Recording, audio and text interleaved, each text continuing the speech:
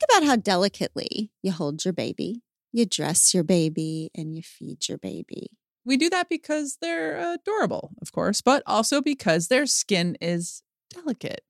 Know this, there is only one diaper brand that we recommend to give you the gentle protective care your little one needs. And that's Pampers, the #1 pediatrician recommended brand. Their Swaddler's diaper absorbs wetness better versus the leading value brand and provides up to 100% leak-proof skin protection to keep your baby's skin dry, healthy, and beautiful. And when you use Swaddlers in tandem with new Pampers Free and Gentle wipes, you'll keep your baby's skin healthy. The wipes are made from 100% plant-based cloth, and you won't have to worry about tearing. With Free and Gentle, mess meets its match. That's right. So download the Pampers Club app today and earn Pampers Cash. Redeem your Pampers Cash for exclusive Pampers coupon savings and rewards. Okay, so you know I love good wordplay. And Third Love is crushing their wordplay here. When you have a bra that pinches or slips or just isn't comfortable at all, or is comfortable but isn't your style, you've got Broblums. How excited was Third Love when they thought of Broblums? Well done, Third Love. I see you. When you wear Third Love bras, you've got no problems. They fix the problem of size exclusivity with their famous half-cup sizes that revolutionized the industry by giving more options to find a bra that fits. And they fixed the problem of guessing what bra will fit you with their virtual fitting room and other helpful guides. A bra size chart, a Bra 101 education section that's basically an FAQ for all your burning questions, and a ton of great reviews from real people. My sister just texted me 99 problems, but pinching isn't one. It's time to get your problem solved. Visit thirdlove.com and get $15 off your order with code podcast15.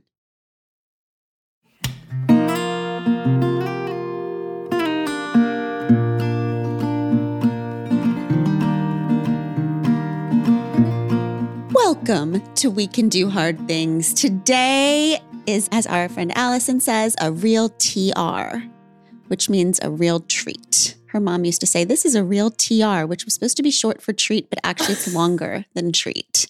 It's a little confusing. Anyway, today we have a real TR, our dear friend, Caitlin Curtis. Caitlin Curtis is an award-winning author, poet, storyteller, and public speaker. As an enrolled citizen of the Potawatomi Nation, Caitlin writes on the intersections of spirituality and identity. She is a wise and vital voice on decolonizing our bodies, faith, and families, and the freedom and peace of embodiment, finding wholeness in ourselves, our story, and our lineage. Her new book, Living Resistance, An Indigenous Vision for Seeking Wholeness Every Day, examines the journey of resisting the status quo by caring for ourselves, one another, and Mother Earth, and is beautiful and is available now. Welcome, Caitlin. Thank you. I'm so happy to be here with you. We are delighted. I learned so much from your story about assimilation as a violence that disconnects us from ourselves and that compels us to erase who we are. Mm-hmm. And then the process of deconstruction that you walk us through, that seems to me to be kind of the digging through the rubble to unearth and remember who we are. Yeah. And you offer so many concrete tools because all of that seems so aspirational and wonderful, but it's really hard to find an inroad there. If the whole world is a relentless effort to separate us from our humanity, then it's almost like our whole life needs to be a relentless fight for the wholeness. Yes. So can we start at the very beginning before we need to remember, before we got dismembered? Can you talk to us about your life before you were 9? Yeah. And yes, to what you were just saying, it's so hard. And I just want us to learn to be human together. That's what I want more than anything. And that really involves every aspect of who we are. When I was young, I learned how to balance a checkbook, but I never learned how to listen to my own body. I never learned how to engage with Mother Earth, and those are the things we learn. We come to a certain age and we're told, okay, here's how to be an adult. Here's how to enter the capitalist system that we have set up here for you to be successful. And right at that moment, that is a disembodiment because we're taught to sort of enter into that harshness of the world and lose the softness of who we are, even as kids. And so I was a sensitive little kid. I was the baby of my family. My sister's 9 years older than me, and my brother's 7 years older than me. My family moved a lot. My father worked for the Bureau of Indian Affairs, so he was an Indigenous police officer. And so I was born in Oklahoma, and we moved back and forth from Oklahoma to New Mexico multiple times. And then we ended up in Missouri, in this very small conservative town in Missouri. And so it was really interesting, but my childhood was marked by poverty. We lived in trailer parks. We lived in a lot of different places that were difficult. We ate commodity foods as an Indigenous family. We had all of those markers of poverty, but we also, my siblings and I would make like news shows, and we'd make up commercials, and we loved music. Our whole family loved music. We loved movies. We loved art.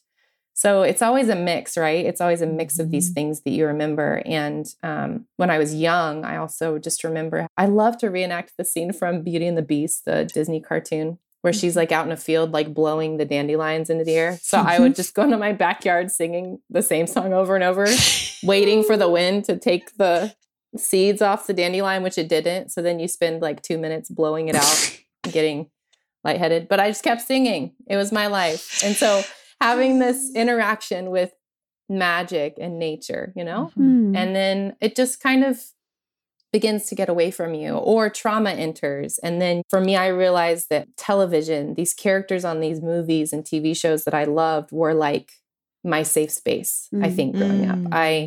I coped with them. I spent my time with them. I did my homework alongside them every day after school. And so these characters in my favorite movies and shows became the safe place for me. And that was up until 8. So we had lived in Missouri for a few years. My parents got divorced when I was 9.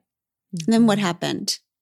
My parents divorced. My dad is Potawatomi. So my Potawatomi heritage is from that side of my family. And so my dad, it was abrupt. He just said, I have to leave. And he left. My brother and I were at home, and he told us. And it's like those out of body things when you're a kid. You don't quite understand. You don't quite grasp it, but I still have the memory of it, And Caitlin, you just said out of body. It's so, and you said a minute ago that trauma separates us from our bodies. And that is what happens. It feels out of body because when trauma enters, we exit our bodies. Yes. And that's disembodiment. Yes. It's so interesting because I remember as a kid, when that particular trauma happened, what I wanted more than anything was to feel close to God, to feel close to myself, to feel close to my family, like some sort of safety to hold me. I remember just sitting in my room praying like, God, I need a physical touch right now. Like, is there a way you can just like become real arms for a second and give me a hug? Like, I'd really appreciate it. I had those moments. And it's so interesting now trying to practice embodiment, recognizing how my body all these years has given me signals. Our bodies give us signals. They're always saying something. And we don't learn how to listen to that. So my parents divorced. My dad moved to Oklahoma. And so we did visitations with him. But it was hard. It was hard for me as a kid. I didn't feel connected anywhere, really. And so it really was just this continual severing. And then severing and grasping at the same time. You're losing things, you're losing yourself, you're losing pieces of safety, and then you're just grasping at the same time for anything. And so a few years after that, my mom got remarried to my stepdad, and he was at the time a Baptist pastor at this little church in our town. And so I grew up in the church. We grew up going to Baptist churches. Both of my grandmas on each side were Southern Baptist secretaries. It was a part of our life, Mhm. but becoming a pastor's kid is a whole Ooh. another level. Yes, And it it is. just is what it is. And I was already like well into the people pleasing stage of my existence. So Mhm. I was ready. Like I was ready to be the best kid. And you the were best- grasping. You were grasping Yes, for new, right? yes. Yeah. the best little worship leader, the best specials music singer. I was ready. I was doing it all. So the church did become my safe space, but also my space of assimilation and pain and severing the ties to understanding what it means to be Potawatomi and just in a family that doesn't know how to talk about it. Colonization has taken those healthy conversations from us. It's taken that presence away of figuring out who we are as Indigenous people. Mhm. So a lot of us have to find our way back again as adults. That happens a lot. Mhm. It's so fascinating that the medicine becomes the disease. If Mhm. you are disconnected, you've lost the connection to your dad, you've lost the connection to your native culture, and you're yearning for that. You need it. So you're reaching Mhm. out. And here comes the evangelical church that's like, we'll give you every connection you want. Yeah. But then it's further disconnecting you in Right. many ways, eclipsing all of those parts of your identity. Mm-hmm. Yeah, that's the painful part of specifically that church culture is that I was safe. I was loved by the people in my church. Mhm. I would never say I wasn't, but in that process, it was still colonization. It was Mhm. still assimilation. It was still trauma. And it left me with all the residual trauma and disembodiment that I now have to heal and work to heal. And that's the story of so many of us who have been through this in various degrees and trying to find our way home. How did specifically purity culture, and because when we talk about disembodiment and then we talk about evangelical way of life, purity culture seems to be Mm-hmm. a factor. What is purity culture? Yeah. Everyone rain blessings upon yourself if you don't know what purity culture Yes. is. Yes. Memorial Hall in our town was the big-ish building where our True Love Waits rallies were held. And it was always like the event. But the purity movement, as I experienced it, was it's connected also to the whole abstinence until marriage. Mhm. Even in my public school, we learned very Christian things. There's so many resources we could have had that we just didn't get. Mhm. So the purity movement, there was a popular book called I Kissed Dating Goodbye by a guy named Josh Harris. I remember laying in my living room reading this book and saying to myself, I will not kiss anyone until I am ready to marry them. You know, my first kiss will be on the altar at my marriage, and I will not have sex. All of the things. So you stay pure, right? You stay pure. Mhm. If you're a girl, that means you dress appropriately and you don't show your shoulders. And because it's always on you. If You're impure. If anyone lusts after you. Yeah. Mhm. And ironically, my name means pure. Caitlin God, means pure. Caitlin. And so Oh, you were I always screwed from took the that as a start, charge. Caitlin. I was like, yes, I am pure. Purity culture reminds me of the credit card machines. You know how you look at the card and it's like, do not remove, do not remove, do not remove. And you're watching it and you're like, I shouldn't remove. And then remove now, right? It's like purity culture is like, don't have sex, don't have sex, don't have sex. And then the minute you get married, have sex. But you're still traumatized from trying not to have sex my because God. you thought it was so bad. It's horrible. It's a horrible thing. And your body is bad. And your Yes. body parts, you don't know how they work. No. It is so traumatizing, not just for women either, Mm-mm. for young boys, what they're taught about their bodies. It's so insidious. But add on top of that, being an Indigenous young woman, but I wasn't connecting any of that until adulthood. Now connecting that Indigenous women's bodies, how they have been treated by America, by the government, the things that our bodies have been through. So to put that layer of colonization on top of it and woven throughout it is just such a, I don't know. It amplifies the grief and the violence. Yeah. I still have my ring.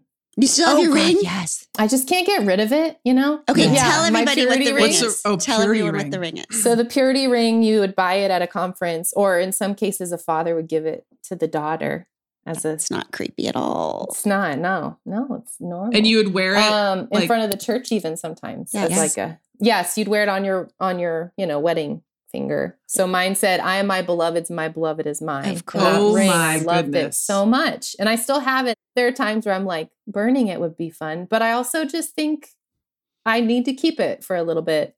I just need to remember there's a lot about our child selves that we blame. There's a lot in them. We blame them for these things that they went through. And I don't know. There's just a softness I want to hold for her because she didn't know. She didn't know a lot. She didn't know that she had grief and trauma. She didn't know how to communicate the things she needed. Sometimes I just want those reminders to be softer toward her and toward myself now.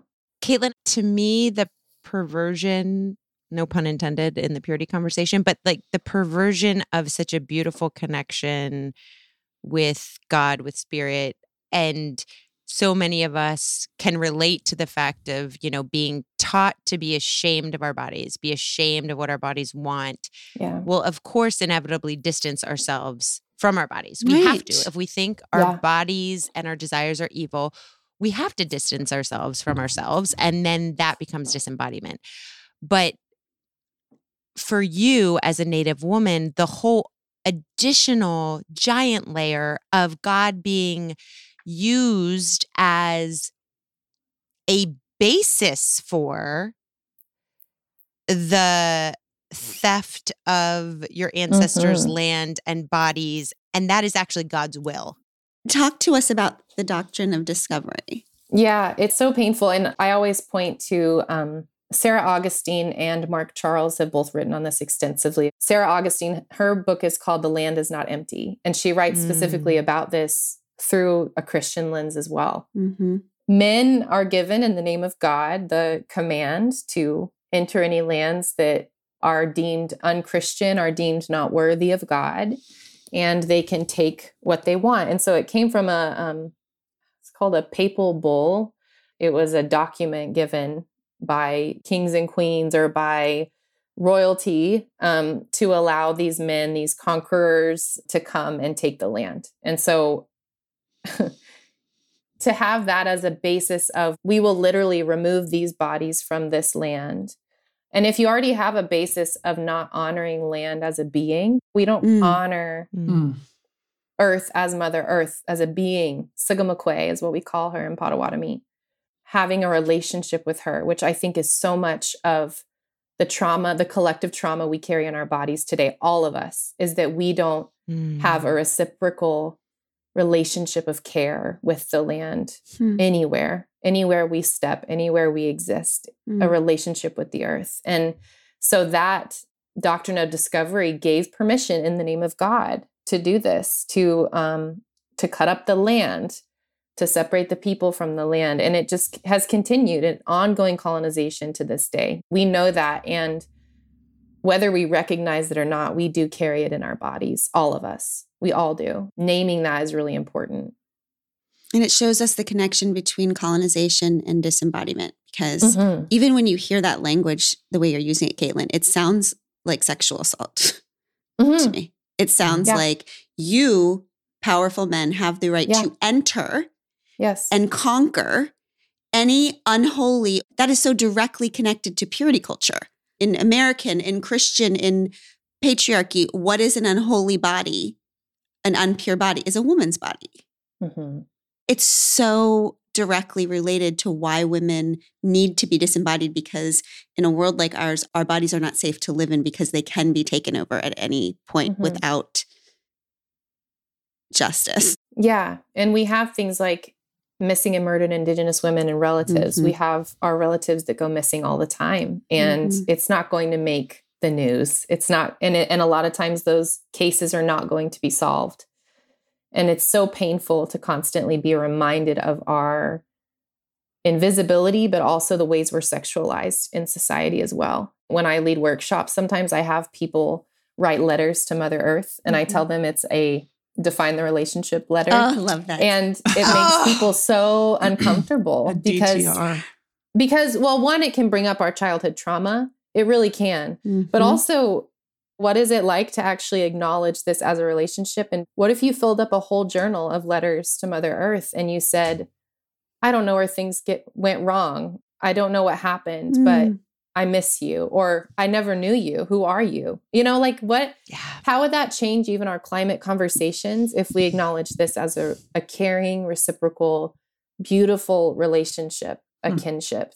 It would change a lot. Yes, I think it would change a lot if we were able to reframe that. But America and the Christianity that many of us have grown up with was one of dominion and assault and violence. And so there's so much to undo. And I don't know, somehow I chose to be part of that. So here we are. It's a tiny job you got.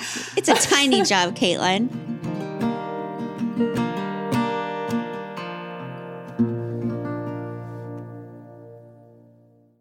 We've all been there. You have a question about your credit card. You call the number for help and can't get a hold of anyone. If only you had a Discover card. With 24/7 US-based live customer service from Discover, everyone has the option to talk to a real person anytime, day or night. Yep, you heard that right. A real person. Get the customer service you deserve with Discover. Limitations apply. See terms at discover.com/creditcard.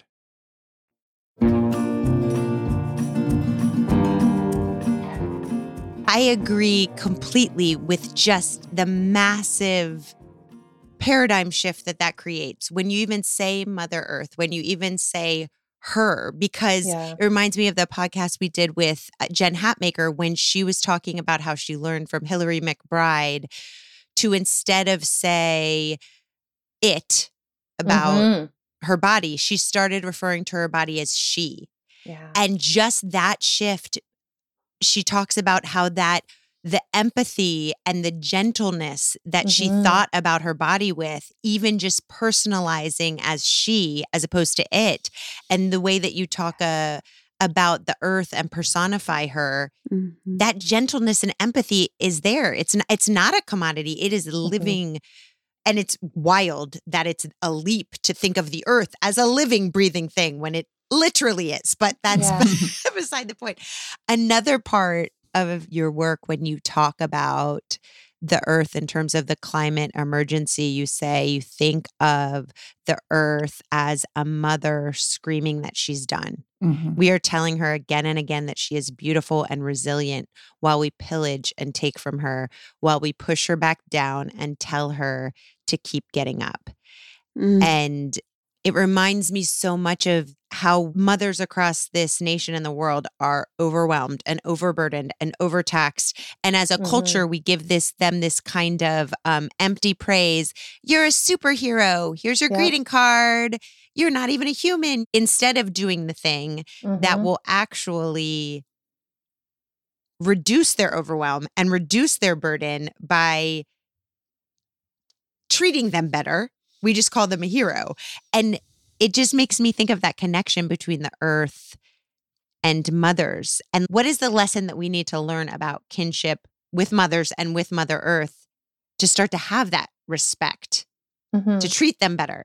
Well, the line that you quoted from my new book, this is my problem with the term resilience, is that resilience should be us choosing our resilience, not an oppressor saying you're resilient and then shoving you back down. And then you get up and they say, look, you're resilient. And then they do it again, over and over again. And so I share about that through this lens of how we treat the earth. Look how resilient you are. You've lasted all these years as we continue to take from you, as we continue to hurt you, as we continue to harm ourselves and harm you. But look how strong you are. You just keep taking it and you keep getting back up again. And so you must be resilient because we say you are.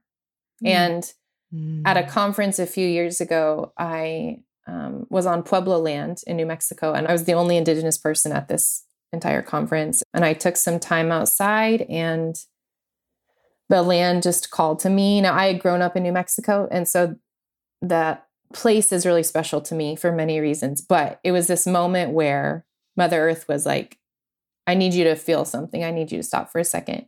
And so I Mm. sat on the ground and I put my hand on the ground and I just started weeping and I couldn't control it. And it was as if for just a second, she was like, this is how much it hurts.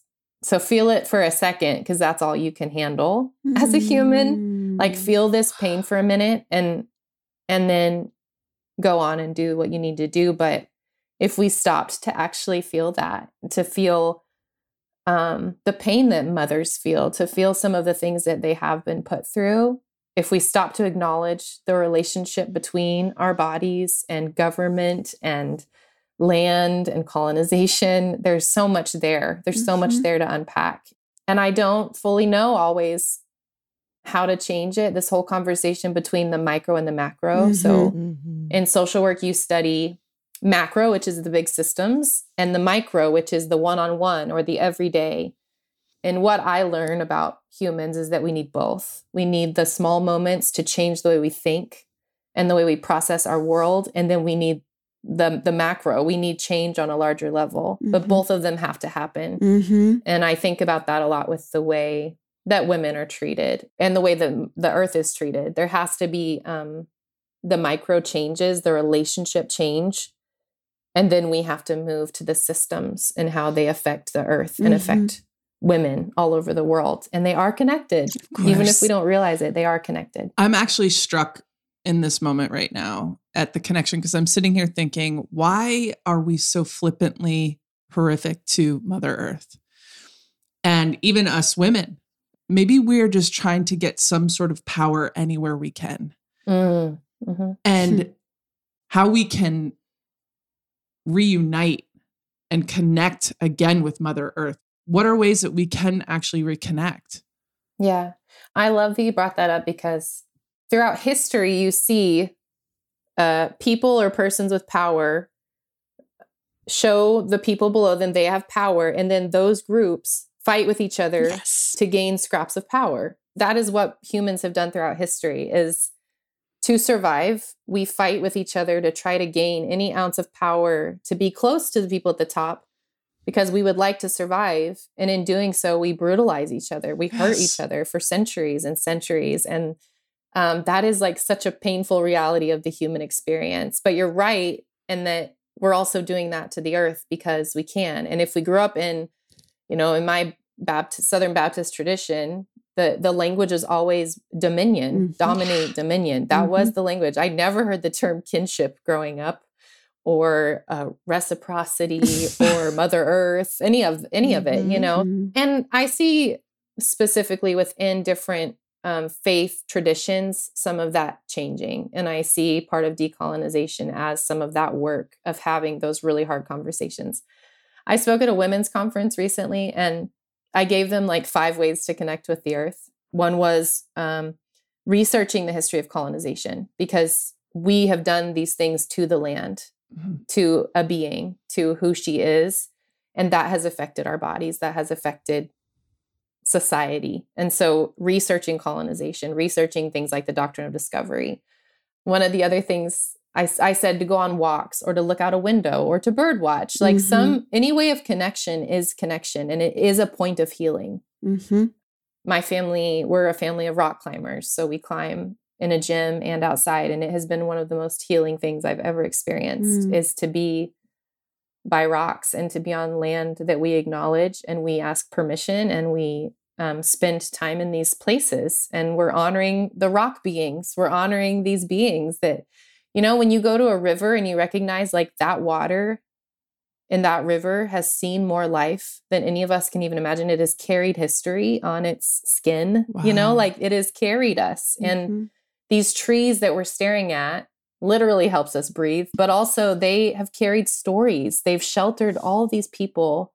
Like, isn't that so beautiful? And we are terrified as humans of a lot of things. I think we're really scared of our humility. I think we're scared of that. And the power and the ego, that doesn't allow us to sit under a tree and say, you're really old and really wise. I bet you could teach me a few things. That scares a lot of people to imagine doing that, because what would it start to pull on? What would start to unravel? And I told these women at this conference to talk to their houseplants, and they all giggled. I love and I'm it. like, no, I love mean it. Like, You need to talk to your houseplants because these are beings that take care of us every day. They're sitting in our homes. They're bringing us joy. They're cleaning our air. What if we thanked them and watered them and said, oh, you're beautiful. Thank you. And it's so funny and silly, but it would change something in us if we actively began to shift the way we think and examine our relationship to other beings. It really would. That small thing that you're talking about is monumental, of just seeing your plants, seeing the earth, seeing the water, seeing the trees as a she or a them. Just that simple shift in your brain changes the way you experience everything. And I would love to talk to you about when you're talking about this connection to the land, opening up connections in yourself. You have this revelation while you are walking in a hike with your family and your 1.5-year-old son in Georgia. Can you please tell us that story? Yeah. We were out on a hike on Muskogee and Cherokee land. And you know how sometimes the sacred or God or Sigamikwe, Mother Earth, or your ancestors just kind of stop you in your tracks. And they're kind of like, hey, let's notice something about your life on a grander scale than what you've been noticing. And I'd already been asking some questions. I'd already been deconstructing some things and leaning deeper into aspects of my identity that I couldn't even fully name. But again, grasping for embodiment, trying to understand. And, you know, I will also say a part of my own trauma and journey was in being disconnected from the land and finding safety in things like television characters and some of these things. I didn't do a lot outside. Like I would have rather watched a movie. A lot of people picture Indigenous people and they're like, oh, you love to camp and you love teepees and you wear fringe and you burn sage by your teepees. Let's not make assumptions. Some Indigenous people don't like to camp. And so there was a lot that I had not experienced. And my partner, Travis, has always been someone who has loved being outside. He's always been adventurous in that way. And it taught me a lot in coming home to myself. I did it alongside him. And so we went to this spot that he had found to go hiking. And my youngest, I was still breastfeeding. And so there was this moment where I had to stop and feed him. There's nowhere to sit down. And so I turn him sideways and I'm just still walking and I just feed him while we're walking. And in that moment, the lens of my life sort of zoomed out. You know, you just zoomed out to see the whole thing. And in our tribe, in the Potawatomi tribe, we had a group of people in Indiana who had a forced removal. I'm sure many people listening have heard of the Trail of Tears. We had something called the Trail of Death, and it was in 1838, and it was a forced removal at gunpoint of a group of Potawatomi people who were forced to walk from Indiana to Kansas. So walking to Kansas, to a land they had never been to or known anything about it. It was just in that moment that I could feel the mothers and the women and the grandmas who were walking with their babies. I could feel them in my own feet. I could feel their steps in mine. And the trauma and the beauty and the glory of it and the pain just completely just fell onto me. And it was also this moment of asking, who are you and what are you going to do about it? And it was like this flip just switched on for me. And after that, it was a series of months of painful, exhausting realizations of coming to terms with my identity, of all of who I am, of coming to terms with all aspects of what I was processing and who I am as a mother. If I don't know what it means to be Potawatomi, then how are my kids going to know? And I don't want them to go through that like I did. And so I want to continue to break through the trauma and the colonization that has been put on us. And I want them to know more than I knew. And so it just flipped a switch that day. And I got into our car and I just started journaling and writing, you know, just trying to remember and hold on to that moment. And it was really pivotal for me.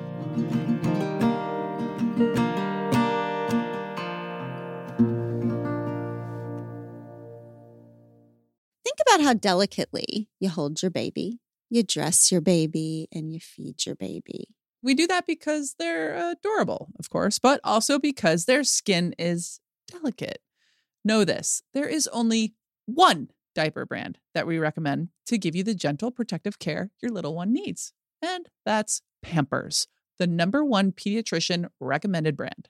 Their Swaddler's diaper absorbs wetness better versus the leading value brand and provides up to 100% leak-proof skin protection to keep your baby's skin dry, healthy, and beautiful. And when you use Swaddlers in tandem with new Pampers Free and Gentle wipes, you'll keep your baby's skin healthy.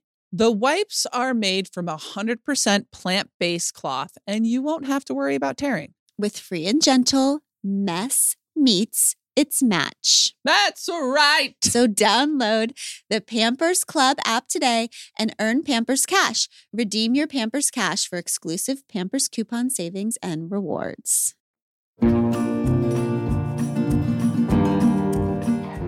We're all deconstructing. Every single person who has made it even close to this far on this podcast is deconstructing something, right? Was taught a way of life that at some point for you, Caitlin, it was in college where I think you took a literature class and was like, wait a minute. Yeah. I mean, deconstruction comes fast for evangelicals. People are like, wait, there's dinosaurs? Like it's something that's like very literal, right? It either comes fast or true. not at all because you protect your Jenga tower, right? You don't let one block come out because you don't want the whole thing to. Yes, it's true. But what is so fascinating to me, Caitlin, and something I go through over and over again, is that with deconstruction of anything, whether it's a family code or religion or whiteness or patriarch, it starts to deconstruct and then we want to replace it with something else. So for you, you lost your connection to the indigenous community, evangelicalism. It's like, replace it with something else. And what I'm finding over and over again from a million different wise women and for myself is that the only thing that can replace a structure of thinking that's off is not another one, but it's embodiment. It's embodiment. In your work, you offer us real things that we can do. When you said that the way you pray, listen to this. You said that sometimes the first thing you say when you pray is, God, how are you doing with all of this? Wow. How does it feel to have to be aware of so many things? I mean, Caitlin, I don't think in the whole book, I sensed my whiteness as much as I did when you said that. I was like, I haven't fucking checked in with God ever. The only time I check in is like, you must be real busy because I haven't gotten all the things I asked for. Circling back, God. Circling back with this. Did you receive my email? Just checking. It's so beautiful. So talk to us about embodiment. And maybe can you start with how you talk about checking in with your little girl self? I will say that a few years ago, right after I first started therapy, and it's so funny, even in therapy, I'm like, my parents divorced when I was 9 and my dad left, but it's okay. It's fine. Like, I've forgiven him. I love him. Like, I'm good.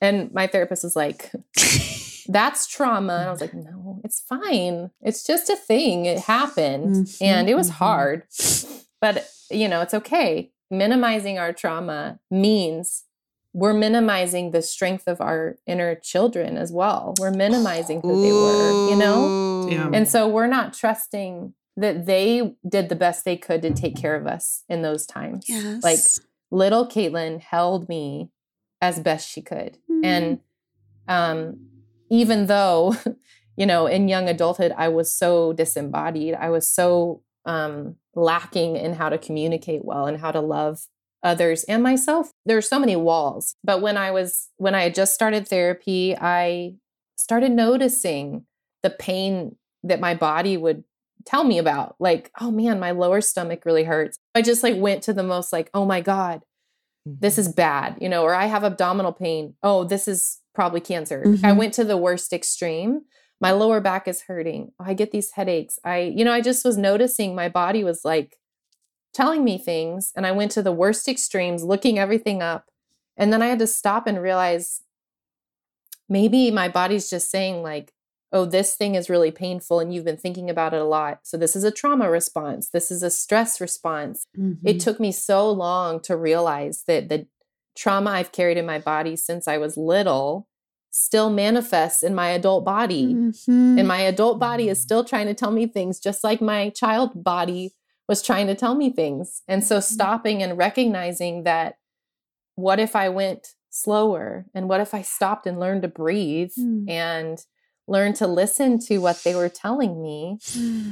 That's really actually very helpful. And I've gone through cycles of this. I'm still going through cycles of this. I'm still not very good at embodiment in the way that I think I should be good at it, which tells me a lot in that word, not what I just said. Exactly. So there's that. Not very good at it. I didn't know this was going to be therapy. It always is, Caitlin. Always. I've never really understood what embodiment is, but when you say embodiment is regaining what was lost so we can learn to be present again, I can understand that. What does that mean to you, Sissy? The way it feels to me is we are not present now because, like Caitlin just said, the trauma of growing up, we had to take care of ourselves. It was not how small the trauma was. It was how big we were in showing up to take care of ourselves. And we had to lose some of ourselves to survive in families, in institutions, in societies lying to us about our power and our history. And so you're losing and losing and losing that part of yourself. So of course, you are not able to ever be present in an authentic, whole way because it's the very path that you've taken to survive that leaves you here fractured. And so it seems to me that embodiment is going back and remembering. And I think why Indigenous culture, as you describe it, Caitlin, is so powerful because it's all about remembering. Nothing is just this point in time. Nothing is like a point on a timeline. It's this cyclical time. It's when you are healing now, you're healing 7 generations past. When you are healing now, you're healing 7 generations forward. Do you keep a picture of yourself when you're a little close, right? Yeah, I have it on my laptop. Yeah, I do that too. Why do you do that? I actually learned this from my friend Ruthie Lindsay. She's just a beautiful author and speaker, and she has so much love for her child self. And so she writes about it in her book about this journey of learning to love her child self and keeping pictures, like she has framed photos of her child self around her home. And I don't know what happens when you just stare at that picture. You're seeing, we lived it, but we may not remember how that picture was taken. I actually just yesterday on Instagram shared a photo of myself when I was 7 or 8, and just thinking about like what she wanted and the angst that she carried in her little body and all the joy and all of the things. It's so full and it's so deep. And I will say about embodiment and our child selves, I've always been someone who lives in my head. And so the danger with any information we get that has to do with embodiment or health or care or self-love, I love to read about these things. Yep. And then I love keeping it in my head. And it never goes like below here. So not even my heart just doesn't even enter. It's like not, but my head feels so good. Yeah, it's so great. So I have all this information and I love it and I categorize it and I could write about it. But to actually let it seep into my body is so hard. It's so uncomfortable. It's so painful for me, even now.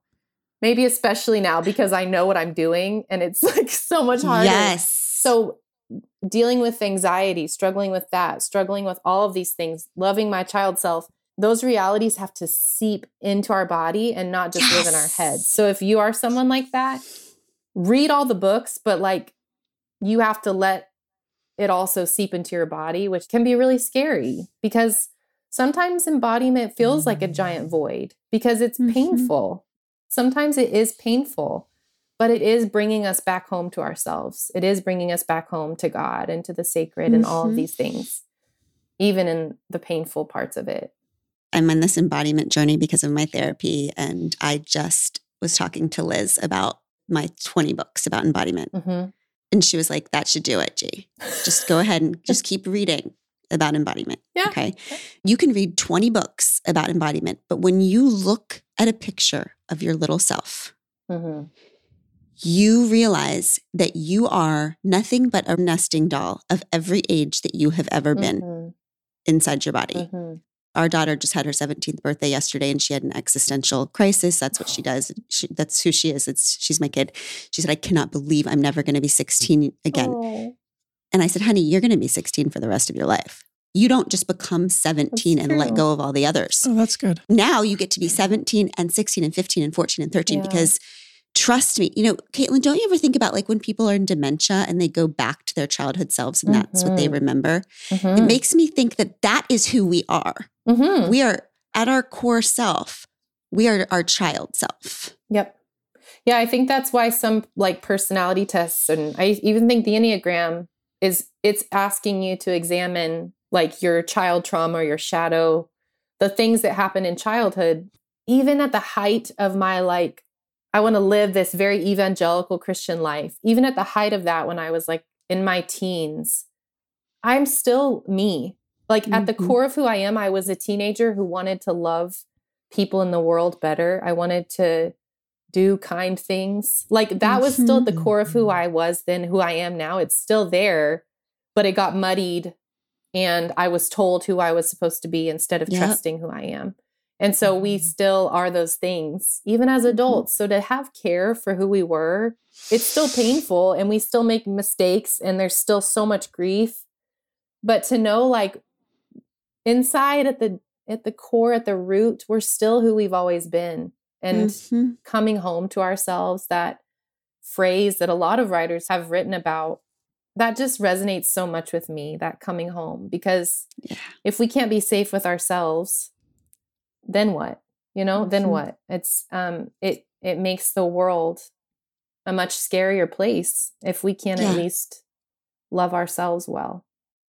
If you want to know what embodiment is, you ask yourself, what does 10-year-old Caitlin need? Because 10-year-old Caitlin is not going to say that she needs a new, business strategy. 10-year-old Caitlin is going to say, I need rest. And safety. I need to walk outside. I need fresh air. I need to scream. Talk to us about screaming. Okay. This is funny because I'm not very good at screaming. It kind of scares me. Yeah. But there are times when I know I need it. So sometimes I do. What I have found is that when I am rock climbing, I have permission to be loud. And so when I'm climbing on this wall, because rock climbing, even in a gym outside, like rock climbing brings out the most like raw, like you're on the wall thinking you're probably going to die, even though you're not, because you're attached to ropes. But your like instincts kick in of like, I will survive this. But what it does for me is it drops me into my body. I actually have to shut my mind off completely if I want to climb well. And it's so fascinating for me as someone who does struggle with anxiety, as someone who overthinks everything. Climbing has helped me so much, and being able to kind of yell on the wall and get those things out of my body has been so healing for me. On stressful days, my body craves getting it out. It's like there's just energy ping-ponging around inside of me, mostly all in my head again. So this is like not very much room for a whole lot to ping-pong around. And so then this area is just like, what is happening? And then I need to get it out or it's bad. And so that's what it has done for me. Being on the wall or playing piano or writing, there are different things that get the energy out and get me out of my head. So I would like to learn to scream better one day, but for now I'm loud at our climbing gym.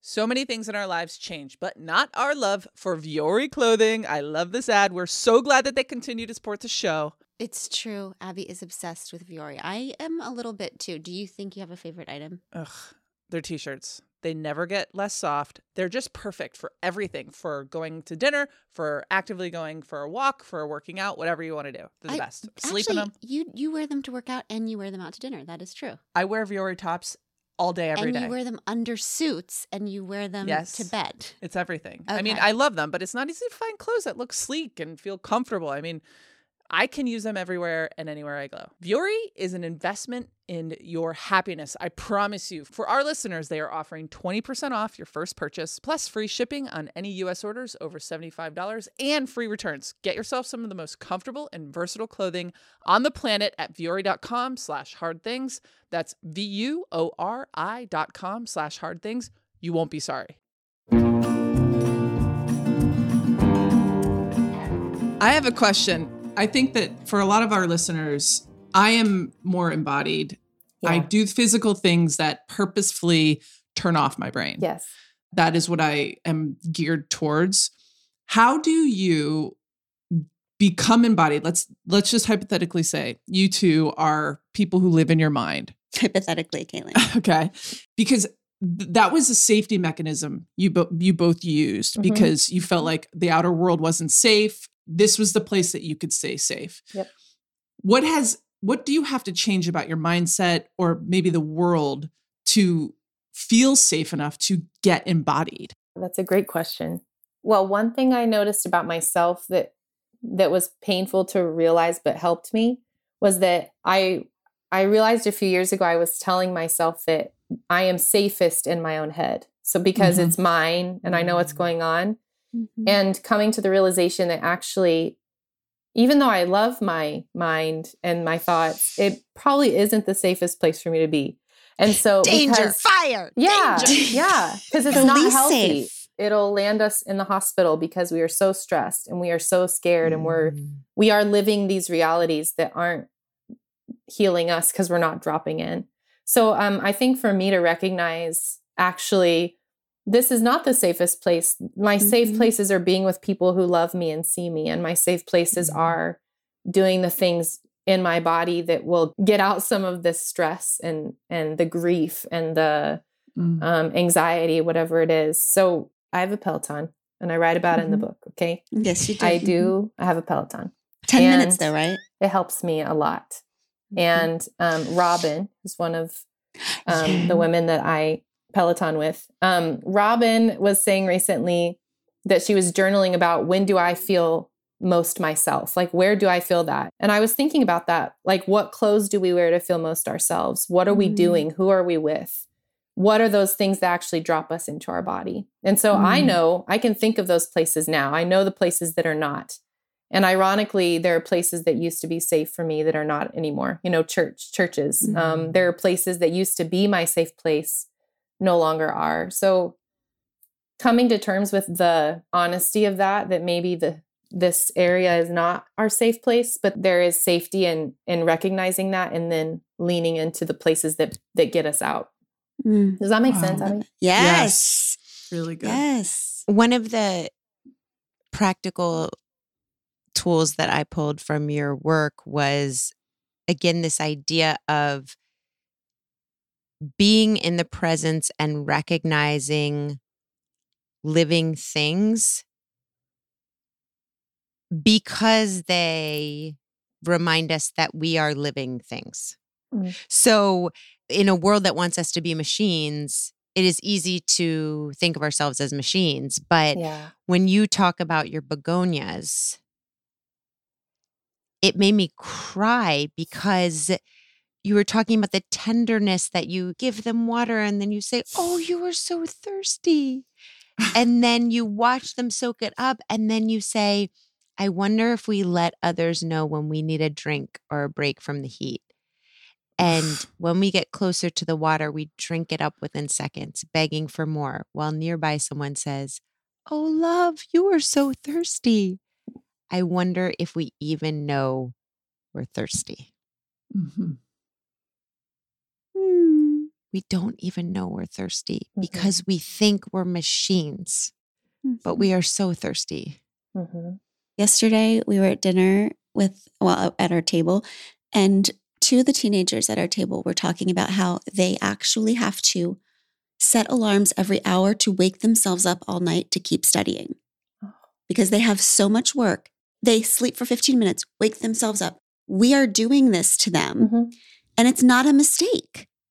We're training them to be good machines in a capitalist culture, right? Yeah. So that's why this work is everything. It's about coming home, what you're saying, Caitlin. It's about adamantly, relentlessly remembering and holding on to being human. Mm-hmm. Yeah. And if we pass anything down to the next generation, what's so hard though, it's like Tricia Hersey's new book of the Nap Ministry, Rest is Resistance. I bought that book for every woman in my family because we have all become a part of the cogs in the machine, you know? And so that is the scary question is, if the systems are like this and we have been taught to be like this and the systems probably aren't changing anytime soon, then how are we supposed to resist that status quo? How do we do that? And what I have come to is that we keep having conversations with our kids and we keep giving them the tools they need and we let them have the day off when they need it. And we tell them that it's going to be okay. I was so much the people pleasing and wanting to just make sure everything stayed okay everywhere, at school with my teachers, at home, at church, everywhere. I wanted to just keep things very smooth, no matter what my inner world was. And it's not fair for our kids to have to carry that. And it wasn't fair that we had to carry that. None of it is. And so trying to remind ourselves of that, or finding these like subversive ways to rest and to care for ourselves and each other. It's not easy and it can be exhausting, but we can't give up on these conversations. I have to ask one more question, and it is about the ancestral realm. Oh, yes. When you talk about trauma and coming home to ourselves and wholeness, it strikes me that a lot in white culture, we have this individualist myth, really, of, okay, this is what's wrong in my life, and it is because the generations before me. And there is some truth in that. But you see memes going around that are like, I'm going to hand my parents the therapist bill with a note that says, you broke it, you buy it. This idea, it's kind of like a funny thing we're doing. Yeah. And you have such a different view of that I think is so powerful. You say that to practice decolonization, we name the ways in which our ancestors did what they could but didn't do enough, in the ways that they still had so much to accomplish but didn't have the space or resources or time to do it all, and the way that they rely on us to change the things they couldn't or didn't change. Wow. And this view is so beautiful because it's not, you failed to do it, so I have to. It's, you did what you could, and it is the honor to take where you left off and build. And in doing that, I'm healing you and I'm healing my kids. I really want that to settle into my body as a way of being on this honored path of these generations that are doing the best they can. Can you say more about that? Yeah, I love the idea of liminal space.